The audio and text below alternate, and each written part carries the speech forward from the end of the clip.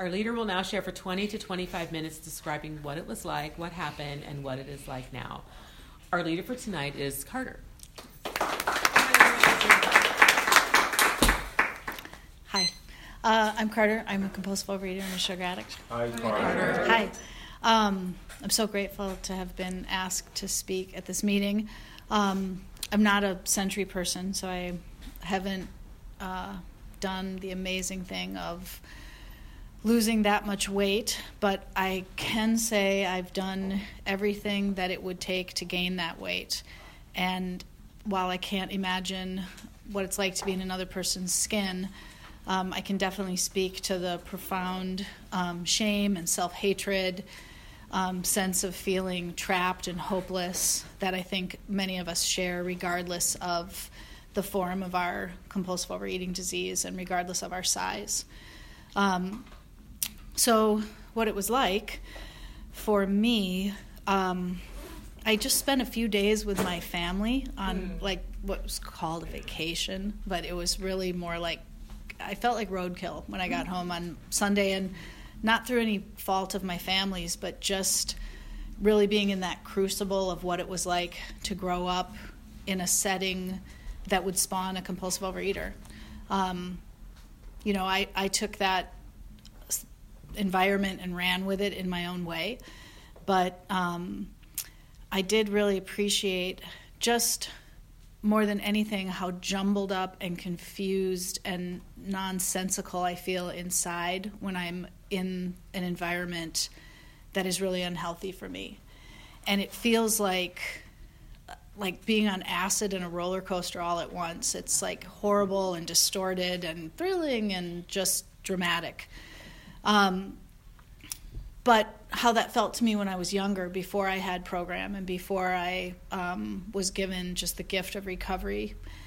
I've eaten out of the garbage. I've sat and obsessed about my appearance for so many hours that dates and events and friendships passed. I've, of course, vomited a bajillion times, eaten until I was so much in pain in my abdomen I couldn't even walk. I've tried the whole gamut of things to purge food out of one direction or another in my body. And all of that led to when I was, I guess, probably in my late teens, I dropped out of high school. And I don't usually talk about kind of my job life, but I want to in this meeting because I think it's really important to highlight that I'm not special. I do believe that all of us are special in a way. I think that there's something really astounding and beautiful that makes up an addict.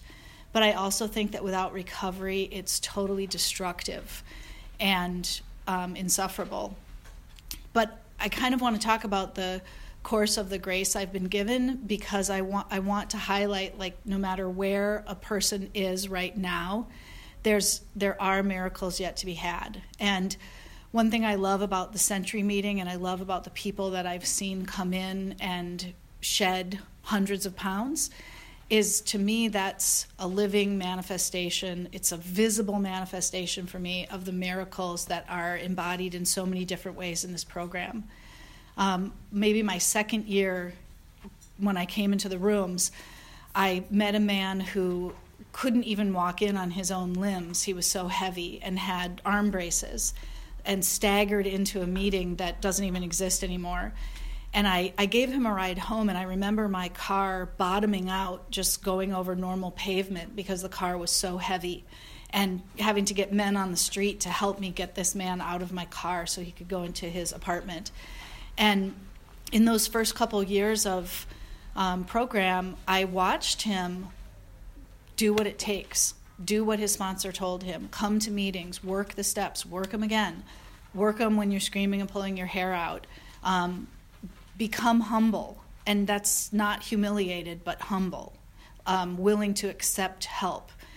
And I watched this man transform. So to me, that's just been indelible whenever I feel like I'm too stuck or too fucked up or not capable of being rescued out of whatever it is I'm in, I remember things like that. So I dropped out of high school. I ran wild. I kind of pulled my shit back together, but was still a raging addict. I was addicted to all kinds of things, but in the end I realized I would take chocolate cake over crack every day of the week. And later in my life, that real choice of cake over crack made me realize these were the rooms I belonged in. Somehow in the midst of all of that, I got married. And I don't even really know how that happened. I was a smoker. I was a raging binger and purger. I really had no idea how to take care of myself, and much less how to have meaningful or caring relationships. But somehow my husband found me. And about a year into our marriage, he said, I noticed that it takes you 4 or 5 hours to get ready to leave the house. And that 3 to 4 of those hours are after you're fully dressed and ready to go. So, like, what's going on? And it was only one version of all of the crazy I have felt and enacted, but what it was is that I would stand in front of the mirror and I had such profound dysmorphia that I couldn't bring myself, like the ugliness that I saw reflected in the mirror and that I felt so deeply in me was so profoundly humiliating, I didn't want to leave my house. And I had somehow the strength to be honest with him and tell him, like, I'm so ashamed of how I look, I can't even imagine leaving the house with you and what that would be like for you to walk down the street with me. And he said, you know, I don't know what it is that you have, but he is in a different 12-step program. And he said, all I know is that 12 steps saved my life. So I suggest that you open the phone book. There were phone books back then. That you open the phone book and just twirl your finger and pick a 12-step program and go and see what it has to offer. And so I did. And I went to the Saturday morning meeting on Hyde Street. And the first person I heard introduce herself claimed her seat as a sugar addict. And I had never heard that concept before. And it changed my whole life. It was like a thunderbolt. I knew that was who I was, and I knew I was in the right place. I knew enough from my husband's program that addicts put things down and don't pick them up. And it was convenient, I guess, that it was sugar, because it's not like so many of the other things that trouble me in this addiction, which are actually nutrients and food. But with sugar, I put it down. And I remember walking through Walgreens the afternoon after that meeting, and I walked through the candy aisle, and I felt like my heart race and the sweatiness and the excitement. And somehow I also felt the insanity of it. Like that tantalizing question of, like, what can I eat? What if they come up with now that's made with, palukachos or whatever new version of bullshit sugar that you can eat 50 pounds of and still be like a stick insect? And I want that thing. And how I would search for it and test it out, and it would fail, and then I'd hate myself, and then I would go back after I'd finally, punished myself long enough to deserve a treat, and that insanity. So that was, I think, 15 years ago, and I have not eaten sugar since. I eat fruit. Sometimes I'll drink a beer, but I don't eat candy. I don't eat baked goods. I don't eat things like that. And what I will say is that for me, cutting out certain foods that really are at the heart of my insanity was absolutely essential. I'm 100% convinced that for me and my disease, if I continued to eat sugar, I would be on exactly the same path I was on the day I came in here. I really do think that there are some things that in my body as an addict, whatever it is that they do, they completely separate me from what it takes to have a conscious contact with my higher power. And everything else that I need to do to live a sane life and live the promises and reap the rewards and contribute to the world, I need that conscious contact to do it. So I put down sugar, but then there were many other things that I had to struggle through. For a while, I weighed and measured. For a while, I called my food in. I found a sponsor right away, and I did what I was told.